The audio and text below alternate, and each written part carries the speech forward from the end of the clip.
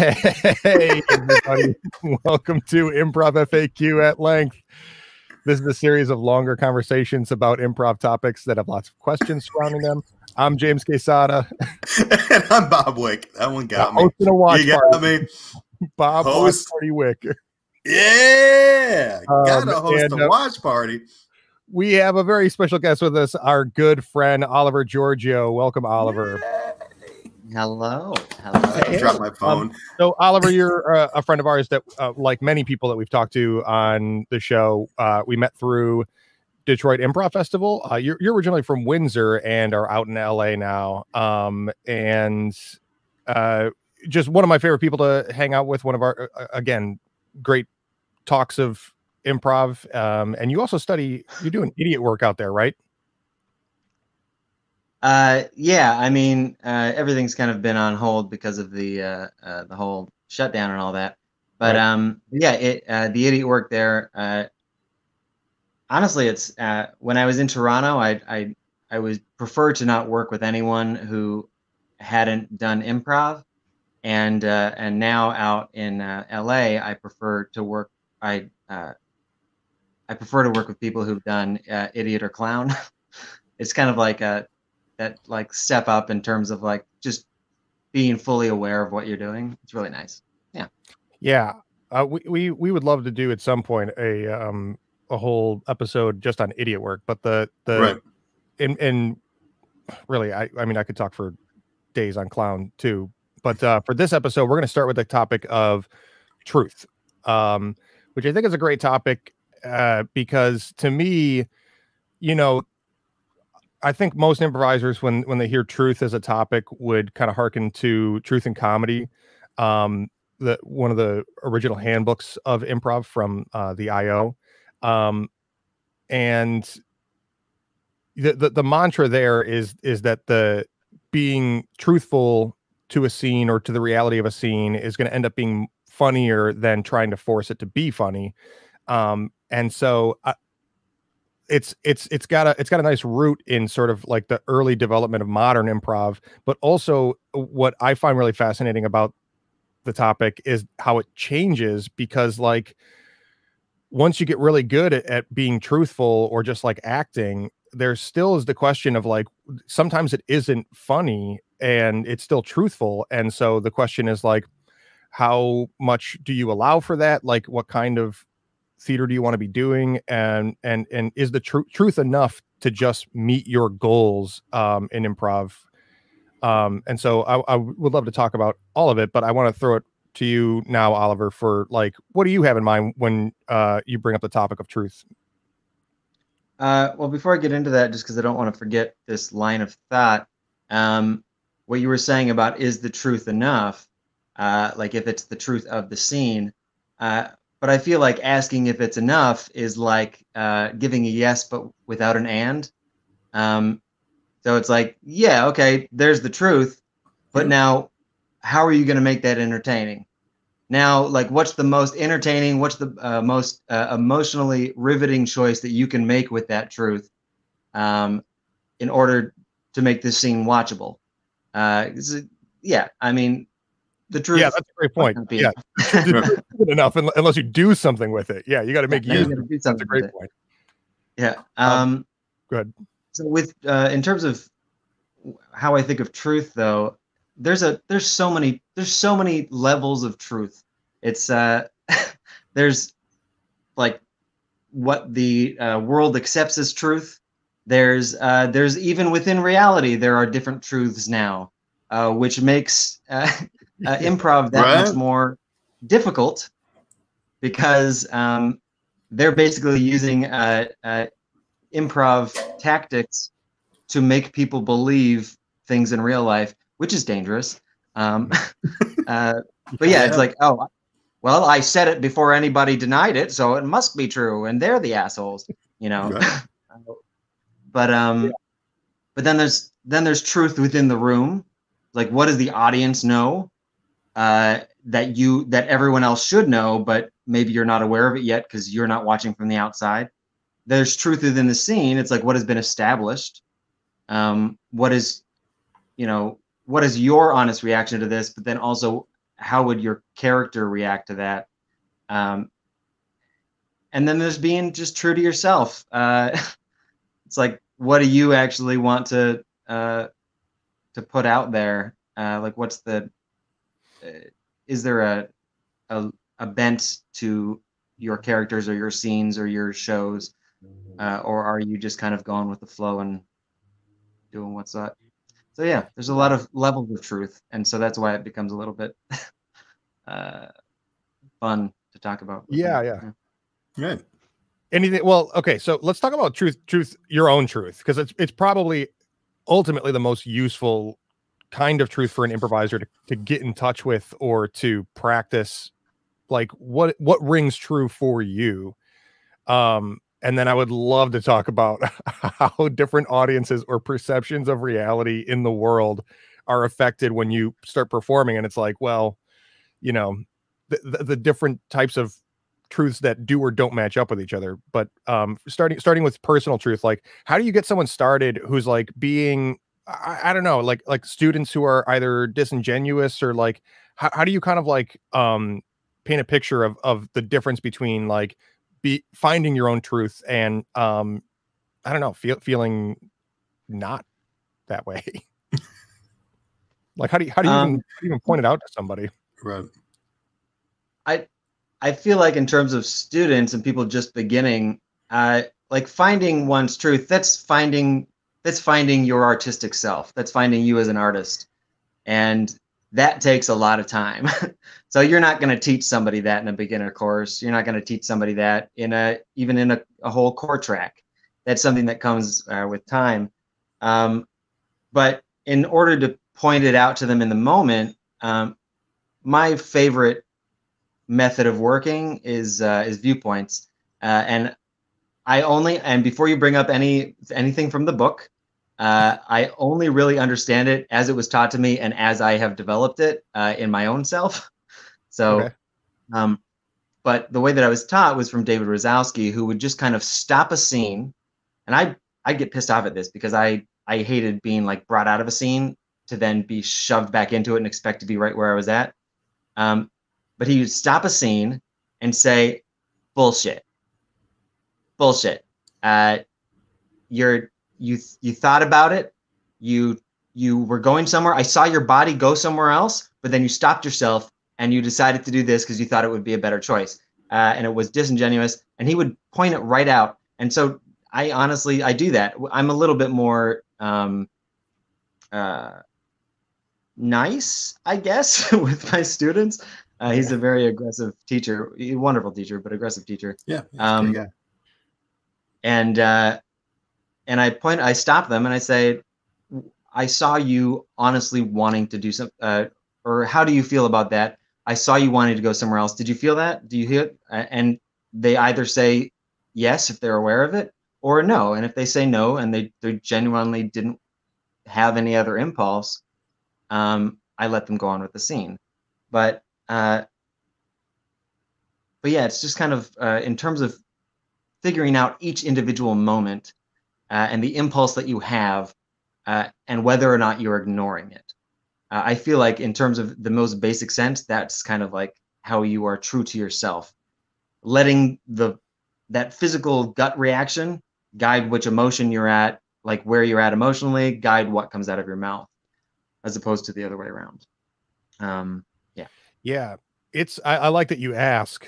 And I imagine that sometimes people, even if they disagree with you, right, there's physical tells, and you get pretty good at recognizing when people are hesitating or balking at their own instincts. And even when there's no guarantee that you're right, though. You're not inside that person's head. But when you stop them and you're like, did you feel it or not? I think that's a great opportunity for them to start building their own gauge for that same thing. And you know, I imagine there are still people who feel that they did hesitate or balk or censor themselves or whatever it is, but still would tell you, no, that's exactly what I wanted to do, right? Because it might still just be a little vulnerable or sensitive or ego or whatever, and that's okay too. But they at least can get the moment to process what they were just feeling, and maybe consider like, well, why did it look like I was hesitating to Oliver or to someone on the outside? Yeah. Because I mean, you're not going to teach anyone anything by telling them what they did wrong.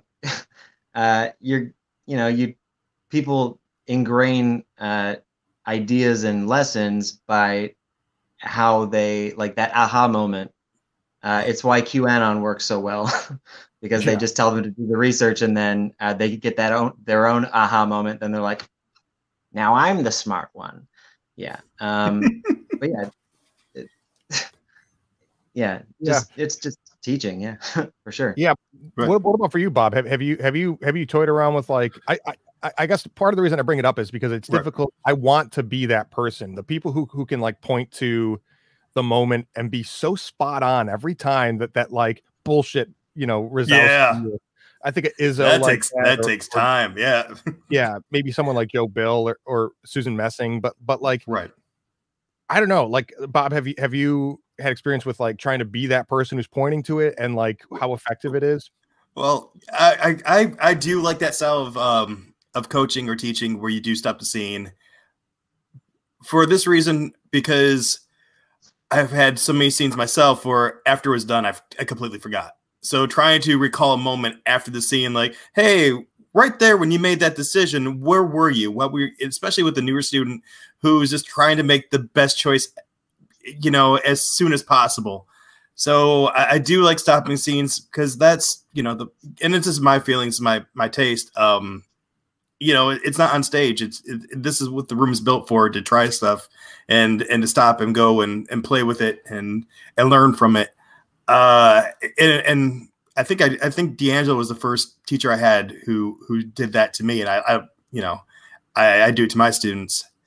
And I do like that conversation of, when you made this choice, where was your head at? Or, what were you doing as an artist? What is this true to your character? Let's talk about your character. Let's break down your character really quick.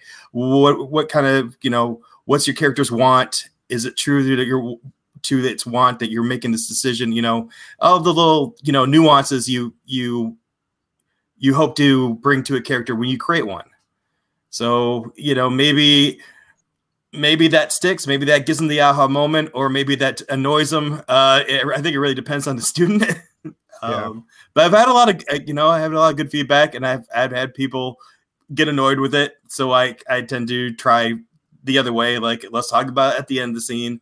But you're right. Like there are students who I can't be like, I'm not a psychologist. I can't tell you, or psychic. I can't tell you what you were thinking in that moment, but I can tell that I feel like I can tell that they know that they wanted to make another choice, but for whatever reason decided to go another way, and they just didn't want to talk about it at that moment, Yeah, and that might be part of the truth thing too. Is that like, how do your learning style, right? Might even be part of your truth, your voice, your identity. And well, I mean, part of this. Oh, sorry. Them not wanting to go that. Them not wanting to go that other way. That could very much be like a very personal thing. It could be a PTSD thing. It could be any of that. And it's like this scene was going in a way that they personally, as a person, were not comfortable with. And so, there's that difference. There's that you as a teacher reading the room and also reading the truth that is presented to you by somebody not wanting to go there. So now you have to deal with it and be the person who can deal with truth better. But I mean, I think part of the job, though, is just to make them comfortable with being vulnerable enough to say their truth.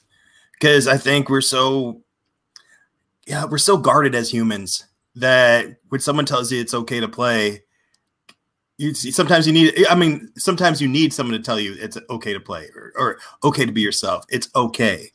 Continue, and we can't always do that for ourselves. So if I can do that for someone, that's amazing. I think that's part of the job. Yeah. Or like, so this might be a little off from the truth thing, but just now it's got me thinking that like you also need to, like, people respond differently to being called out in kind of like the aggressive Wazowski style versus like making your bullshit not that big of a deal, right? Where you're like it's okay. Yeah, you did this, but then you backtracked it. Like you just had a moment where you worked against your own instincts. Like that's fine. Some people would rather have it soften that way. But and other people would rather have it be like, don't do that. Like your first choice, best choice. Don't ever let me see you do that again. You know what I mean? Like it's interesting what people would prefer, how they would like that to be treated in order for it to go away or to be able to get out of their own way. Yeah. I initially was like, because Bob was saying that some of his students got annoyed by that. I initially, like, if anybody in the first 5 years of my doing improv stopped me in the middle of an improv scene, I would be livid. Oh, wow. Like if a teacher or a coach did it? Yeah, because it's like because I was like relying on just kind of being there and not like I didn't have this ostrich brain. I didn't have this separation of the actor and the character. I was just getting lost in it like an actor, because that's my background. And so when it would be gone, I didn't have the tools to get right back into it. Wow. That flow would be gone, and I would just be it's like, now get back into it. It's like I don't know what, and I would like force myself sometimes, or I'd just say that I had to sit down. And, it's an anxiety response to that, where I just kind of like fight or flight, and I'd either sit down or push through it. But after with the whole viewpoints thing, and like kind of because you're working with energy in the room and how to create tension and how to break it and how to like build it and using your positions and just how you're looking at someone and everything to create that tension.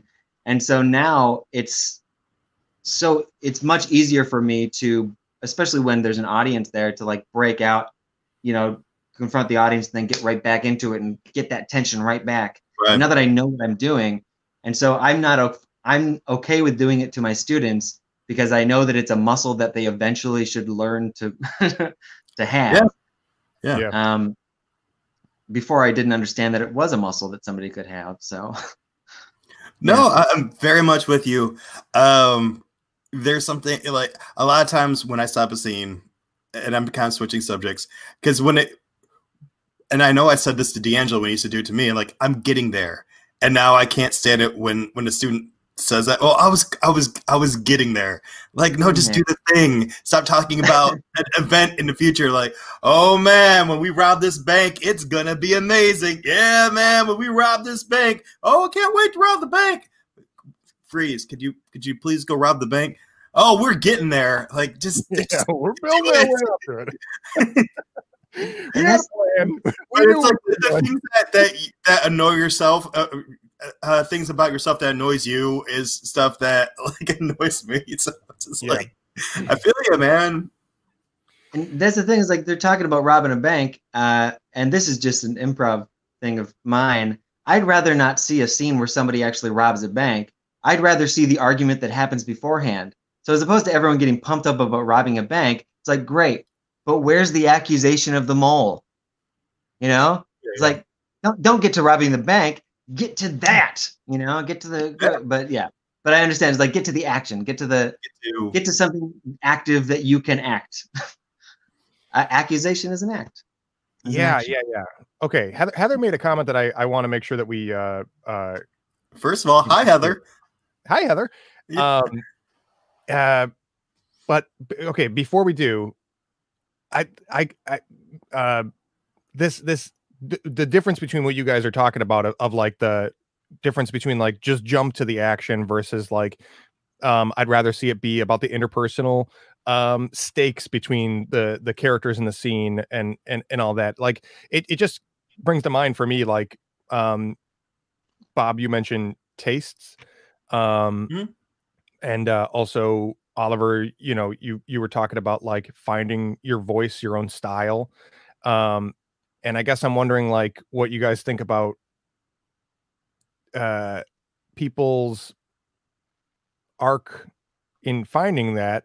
Like early on, one of the things that comes to mind for like truth and students learning curves is like when you're kind of being like wacky, or like putting too much on, like trying too hard or whatever it is, and then a coach or a teacher will be like, do less, or play close to self, like learn to play close to self first, and then you can kind of like get more and more broad.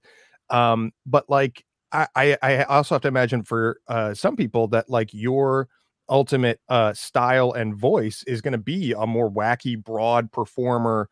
And I don't know. I guess I'm wondering like, does everybody have to have the same starting point in order to arrive wherever it is that they're going to arrive for their voice, or like, do some people are some people just like inherently against the grain on how most people get trained in improv with that close to self approach?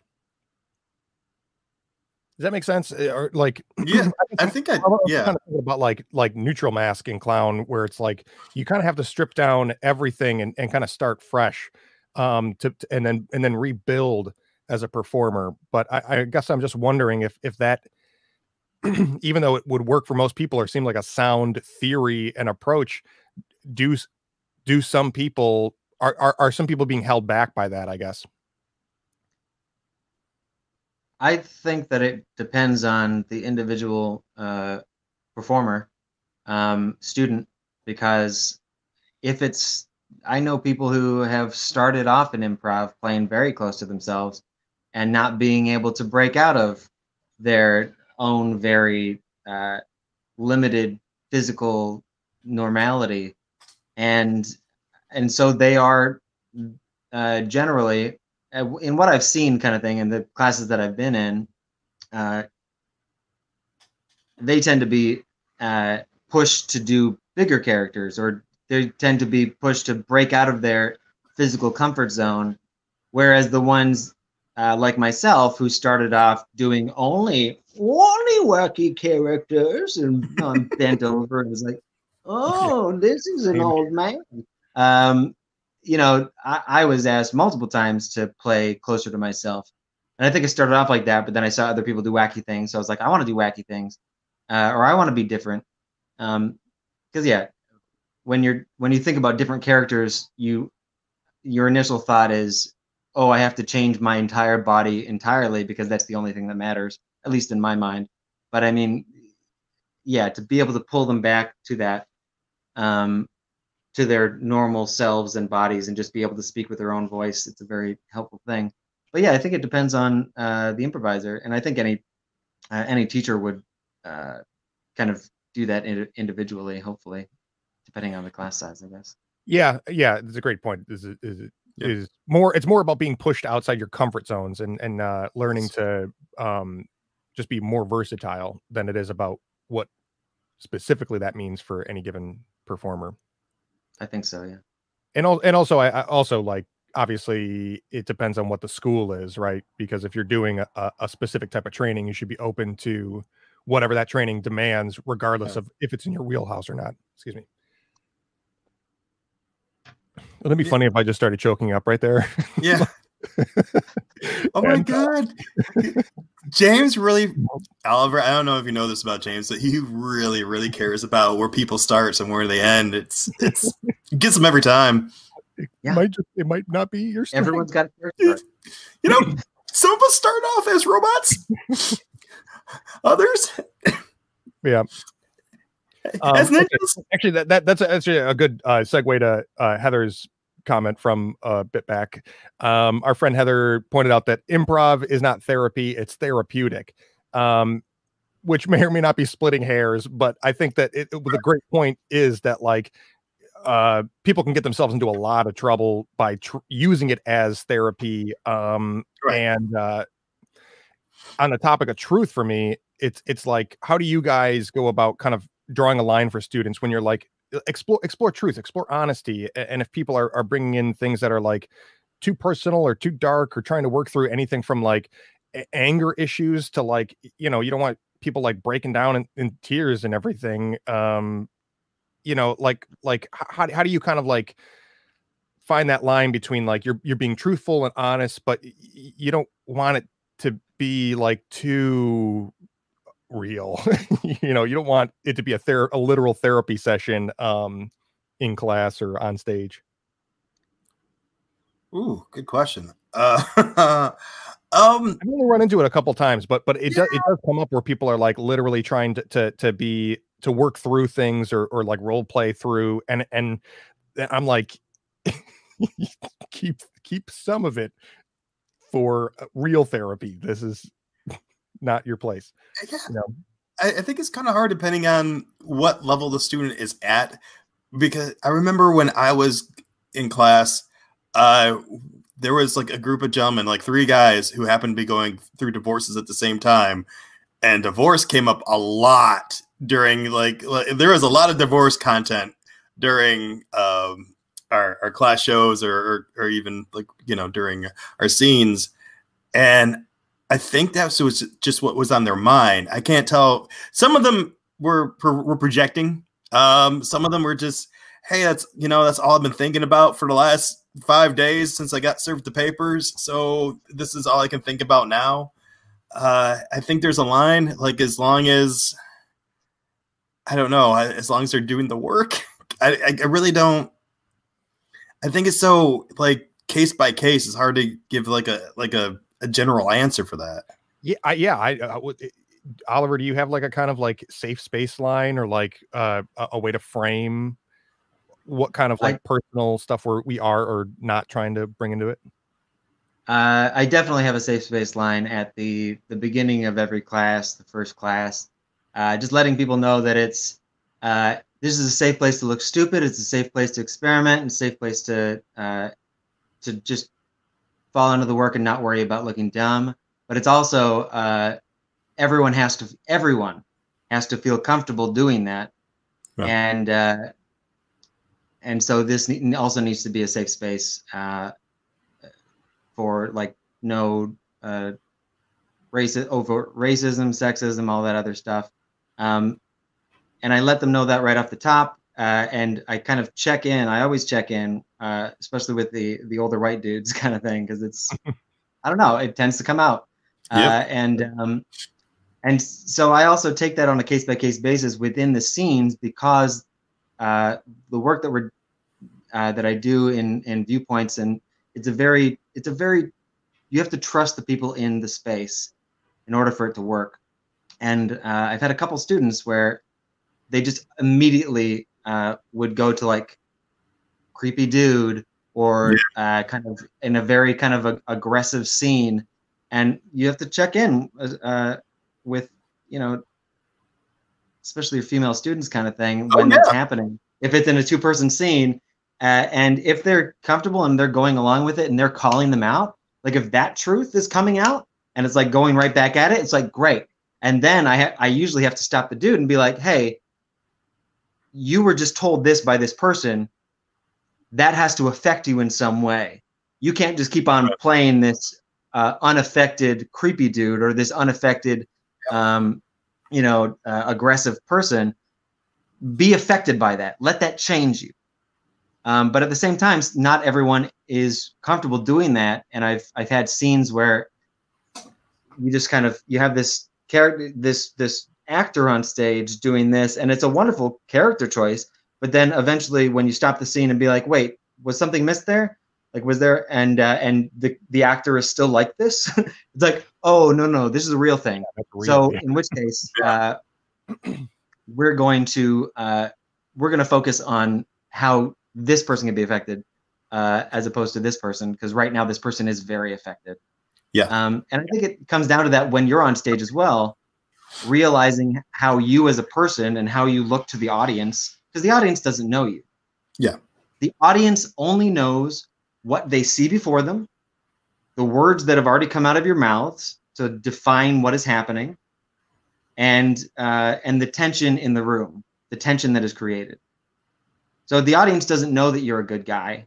The audience doesn't know that you're, that you help people out. The audience doesn't know that you're a feminist, that you marched with BLM. The audience knows none of that. So you need to treat them like that, and be aware of what they see. And and that includes, it's like reading the tension not only on stage but in the room. It's like, I need to start being more affected because right now I'm driving a tension that nobody is comfortable with except for myself. Yeah. Man. No, I completely agree. I think I was thinking more of like the actor themselves, like saying something, getting too personal about their own, their own shit, and then bringing it on stage, and then accidentally getting affected. Yeah, and then having it affect them. Yeah. Yeah, but I think that it's a good point. That there's physical safety and emotional safety, and that everyone has to feel that way. And so really, it is like, if you're bringing in things that are too emotionally heavy, that are so high gravity that like it makes people feel uncomfortable about playing, then that's problematic too for like the good of the group. So that, I think that's a good way to frame it, is that like, we can deal with heavier and heavier stuff as we get more advanced, and we can learn to find humor in it.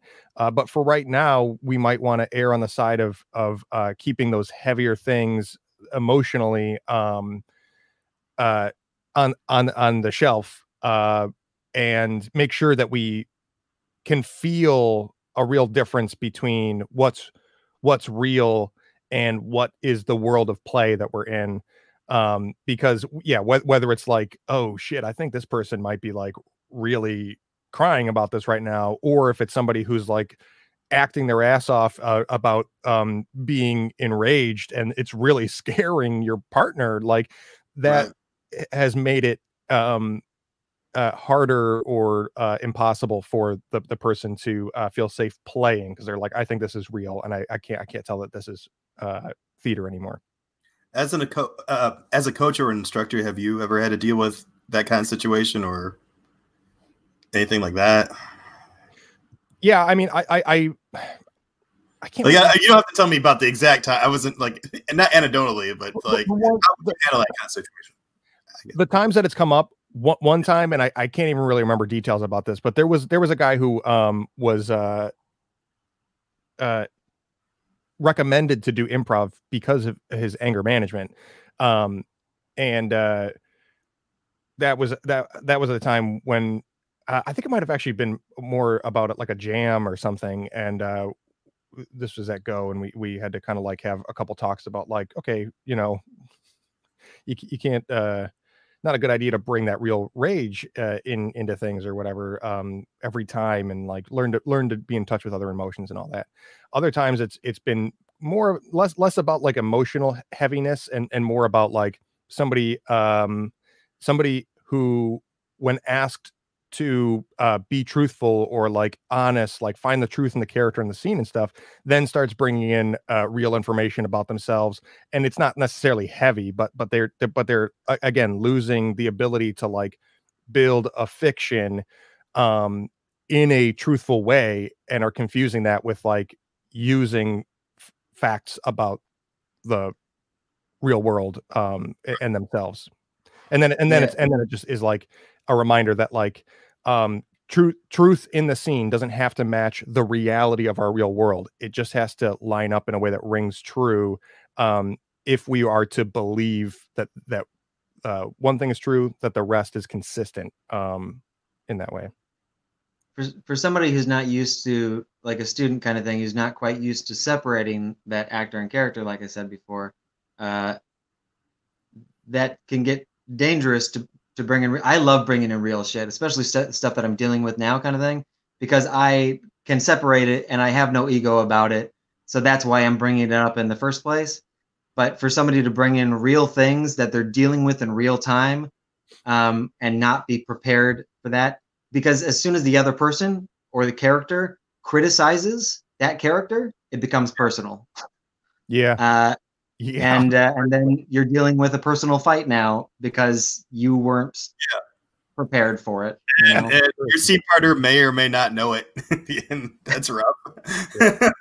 Yeah, Heather chimed in with another great comment. Just that playing yourself. Well, in Heather's words, playing yourself is bullshit, and I agree. It's like a paradox. And Heather says everyone amps up their own self, which I do agree, and that's actually another like major wall that I would hit about using truth. Is not just a kind of like too heavy stuff or mixing reality with the fiction of the world, but also like when things are too boring or mundane. Like when I started to really focus on playing like straight character and close to self, in agreeing with Heather here that like there's something missing if you are literally playing like your normal self. You still have to be a little electrified on stage, like to be engaging and compelling to some degree. Otherwise, anything from like ending up not talking loud enough for a bit of a larger room to hear, or just like not reacting enough. You still have to, there's a little degree of dialing it up that everybody has to do, even if it's close to self. It's not necessarily literally playing yourself. You're kind of amping it. I've personally never heard the note play yourself unless it was like you being a guest on something as opposed to actually playing in a scene.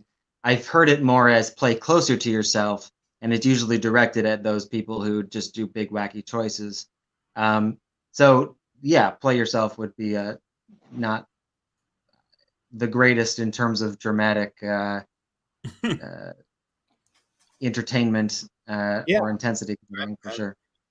And people get it confused. I think that the people, even if the teacher is saying play closer to self, or like I just know that there's confusing language or instruction to be like, how would you really react in this situation? And that's helpful to like use as a sort of guide, but if you really do it too well, you're losing some of the theatrics or the drama of being a performer, doing it for an audience. See, and I kind of avoid using that term. I usually go for play closer to who you think this character is. If this character was a real life character rather than a caricature, because that's usually what wacky characters like. I'm a cop. I only got one bullet and 2 guns, apparently. Fun character, but what grounds this? What makes it real? What's he like when he goes home to his son? What is that like? Yeah.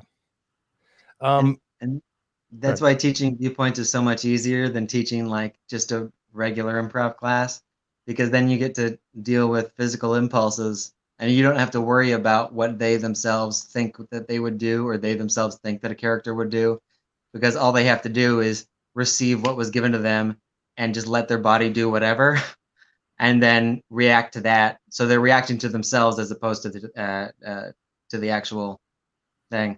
So that's why I enjoy teaching that as opposed to I don't know. I've only really done both beginner improv where I'm not really focused on people. I don't care if they're playing wacky things, and then viewpoints. That's it. Sorry. Teaching wise, you typically will teach earlier beginner improv or viewpoints. Is that what you're saying? Yeah, like for the more developed thing, I prefer to teach something that it's a bit more comprehensive as opposed to all the kind of jumbled language of the normal improv pedagogy.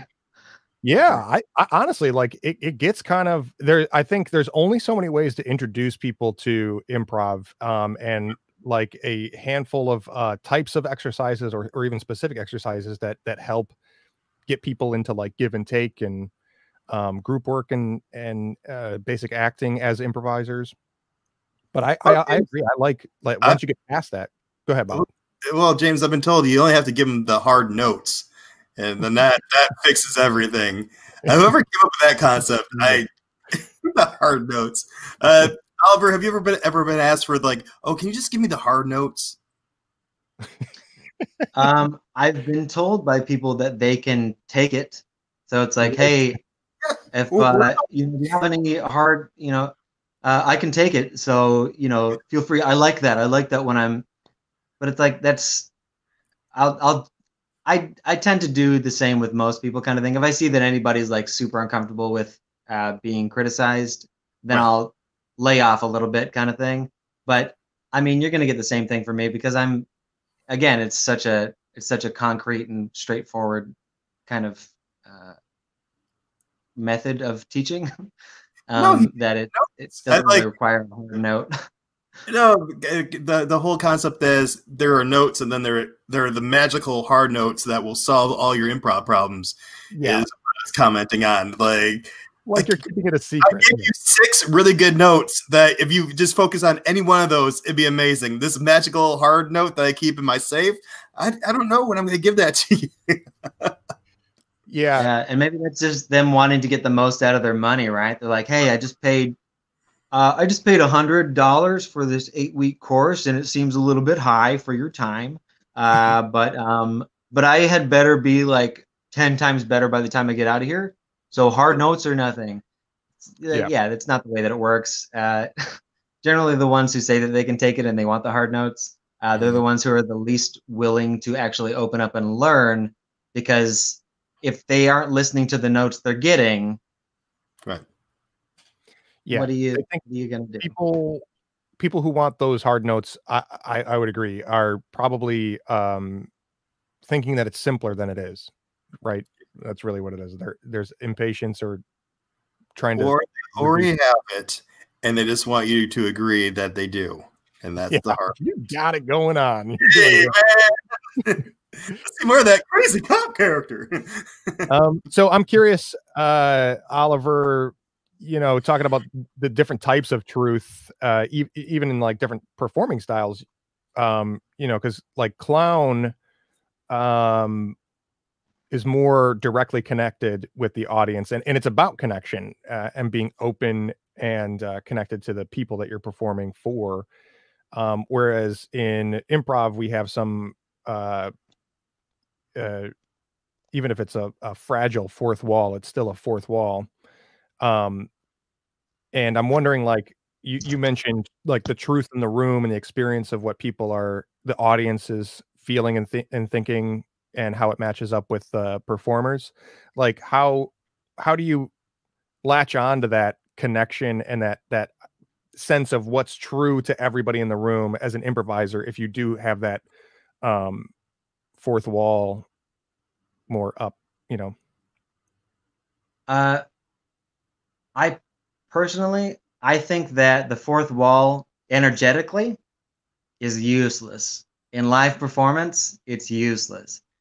You can, you don't obviously have to pretend that there's always people watching you in every single scene you're in, but you as the actor always need to be aware that there are people there in the room with you. And so even if your character is, straightforward talking to this person, you, the actor, need to be reacting to everything that is there. Um, and so I would say that if you want to get better at that, hosting shows is amazing for that, especially like game based shows, because you are consistently ramping up energy. You are talking to the audience and kind of like making them feel comfortable. Um, Stand up is good for that. Dealing with hecklers is the number one way to do that. Clown, of course, because it's all audience based. But yeah, I'd say that I have a finicky relationship with the fourth wall, because I understand very much so that what is happening here is happening here. But if there's a huge reaction to something that you said, then that's going to be something that you bring back. And if you put up that kind of emotional and energetic fourth wall, you're not going to feel all that. And again, that's something that I feel like just comes with practice and a lot of hosting. Yeah, because you can't prioritize it either, right? You can't put too much emphasis on it. So it's helpful for earlier improvisers to work to learn to worry about it or think about it less, because it's usually like very distracting, or often distracting for people to like think about or cater to the audience But even if you're told to kind of like get rid of that awareness, eventually you do want to reintroduce it.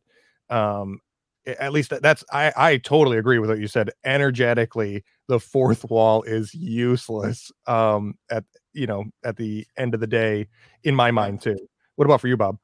No, I agree. Because I do like those moments when we go into the audience and it just I love using the whole theater. I don't think a carpenter should tell you where your scene starts or ends. So the stage is just a platform where we start, but I'm all about going all over the place.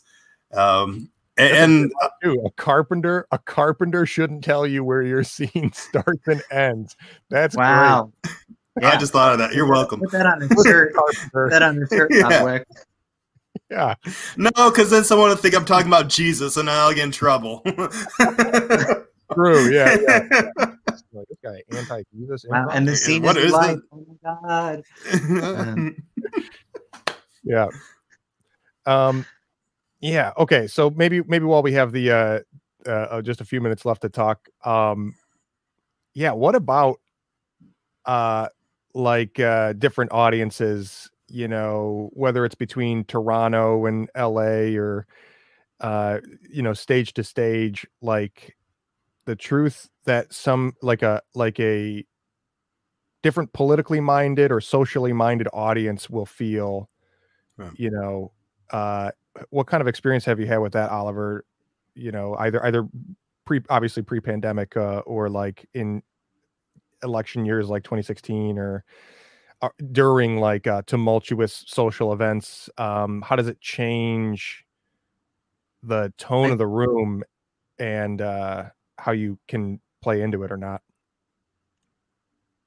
I feel like you can present ideas that are out there and topics that are out there.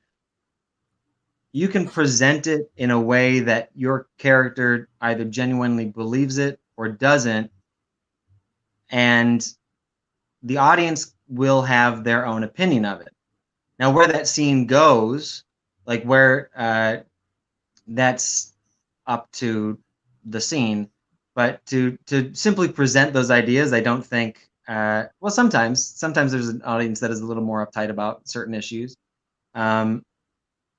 But you just have to take that L. I think if you're experimenting with a new audience kind of thing, and you put something out there and it doesn't work, it's like, great. Well, hopefully you're playing with, hopefully this Toronto boy is playing with other Detroit improvisers who can guide this scene now into something that Detroit audiences are a little bit more comfortable with, and then I'll just follow that lead. But yeah. I feel like there's not really a hard and fast. It does definitely vary by city. I feel like, and again, in LA, I've done mostly only the clown and idiot stuff, more so than improv.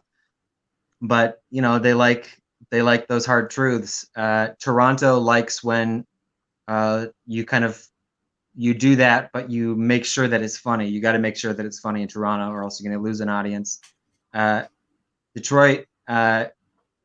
Sometimes when it comes to I feel like Detroit's a little bit more kind of split down the middle in terms of sensibilities. So that's fair. Yeah. So I've brought up stuff that like went over super well in Toronto because everyone agrees with me. And then, at Go Comedy, I'd have like half the audience be with me and half the audience be like, where's he going with this? Right. Yeah. So you just gotta, what's your, you just gotta follow. Because I completely agree with Oliver when it comes to Detroit. The house can be really different night from night, or even 8 o'clock and 10 o'clock audience can be really different minded. So I kind of like how Larry David does on Curb Your Enthusiasm. There's something in the zeitgeist that, because usually when we do a showdown, we get slips and people write down a bunch of suggestions. If there's something in the zeitgeist, I like to play with it, but in a way that it really doesn't really talk about it, like the thing that's whatever it is, but use it in a different way. For example, in the last Curb Your Enthusiasm, Larry David had this really great bit. His character doesn't like being around people. He doesn't like being bothered. And he found out if you wore one of those mega hats, like people just avoid you. So even though that's not his political views, he was just wearing the hat and we're just watching people run away. Like it got him out of like lunch dates and, you know, all this other stuff. And like to him, it was like, I found gold. I don't agree with what the hat says, but this hat has value. And that was really interesting to me. And I think no matter where you are politically, you can find humor in that because there is truth in that. So I like using it, like using that kind of stuff in a unique way, unique to a different character that I created. I think that's interesting. Yeah, it's probably one of the trickier things to do is find that that nuance where, that hat example is great. Is that like no matter what you think about the hat and the message on it, the fact that it is so controversial that it could act as a social repellent is something I think we can all agree on, and it's tough to do in an improvised setting, but still building those sensibilities and finding things that are true regardless of your agreement or stance on something is really valuable and I'll say advanced. And I think because that's framing. It's like you know the character, you know his intent, and then so when he's wearing the MAGA hat, you know what's up. If you just were to walk in there and see Larry David in a MAGA hat, you'd be like, oh no, what Larry David too? But you have the frame in there. You have that initial, you know, you have the scene start, or you have the point of view of the character that can then be taken however the audience wants it, kind of thing. But the people who know what you're talking about and like agree with you, they're like, ah, and the people who don't, they're like, what? And they're like, I don't know. I've had that before where it's like I framed arguments in a way that the people who didn't agree with me were also on board with the scene, but maybe didn't. I don't know what they walked away thinking, but hopefully it was like, should I question that? I don't know. Yeah. But provocative, right? Framing as a device is very important for sure. Right. Yeah. Well, we're just about out of time. So before we let you go, Oliver, first of all, thank you for joining. Yeah, bud. Thank you. And can you tell us about some of the stuff that you're doing in the virtual space, that ways that people can check you out? Yes. Well, the number one thing that I'm doing now most often is called Sinking Ships. It is an Instagram live, no, not an Instagram live, an Instagram stories weekly show. Me and my buddy Miles McGee, we choose a different song every week and put up our music video where we have to be on screen lip syncing the entire time, just a minute long. We put it up every Friday at 7 p.m. Pacific and 10 p.m. Eastern, and voting is open as long as the story is open, so 24 hours. And I'd love you to check it out. What do you vote on? You vote on, so it's the stories, and so there's usually 4 panels for a minute, and then 4 panels for the next video, and then after that, there's a little vote sticker, and it says Oliver or Miles who won, and then you get to do that. Yeah. Oh, that's really cool. The battle between you're not doing the same video. You're presenting. You're going head to head for who had a better video. Yes, it's a lip sync competition. Yeah. Gotcha. Okay. Sorry, I missed the competition word, but I might. But we got clarity. Go ahead. We discovered the truth. Another couple of podcasts that I've been on recently, Real True Facts. It's a podcast where it's basically like Dr. Know-It-All, except 2 people are interviewing one comedian as an expert. I did Angels and Demons. The conclusion of that is that angels are capitalists. So it's a fun one to watch, Real True Facts. And the other one I just did was The Pen is Mightier, I think it's called. And it's a fan fiction, an old fan fiction live show from Toronto, but he decided to put that into a podcast. And I just did, my property was Settlers of Catan. So if you want some Settlers of Catan erotic comedic fan fiction, and we all do. The Pen is we all do, yeah. One more time with the name of that one. The pen is mightier, I believe. Awesome. Okay, we'll make sure that we add all that stuff to the description once we're done here. Right. But again, thanks so much for joining. It's very good to see you. Glad you're doing well. And we had a great time chatting with you. Yeah, lovely to see you both as well. Thanks so much. And thanks to Heather for chiming in with great comments here. Always appreciated. Yeah. Bob, do we have any updates? I feel like we always leave this without doing updates on Improv FAQ stuff. We are all caught up as far as the what's called the podcast. We're all caught up. So sweet. I mean, you can always see the newest stuff on our YouTube channel and our Facebook.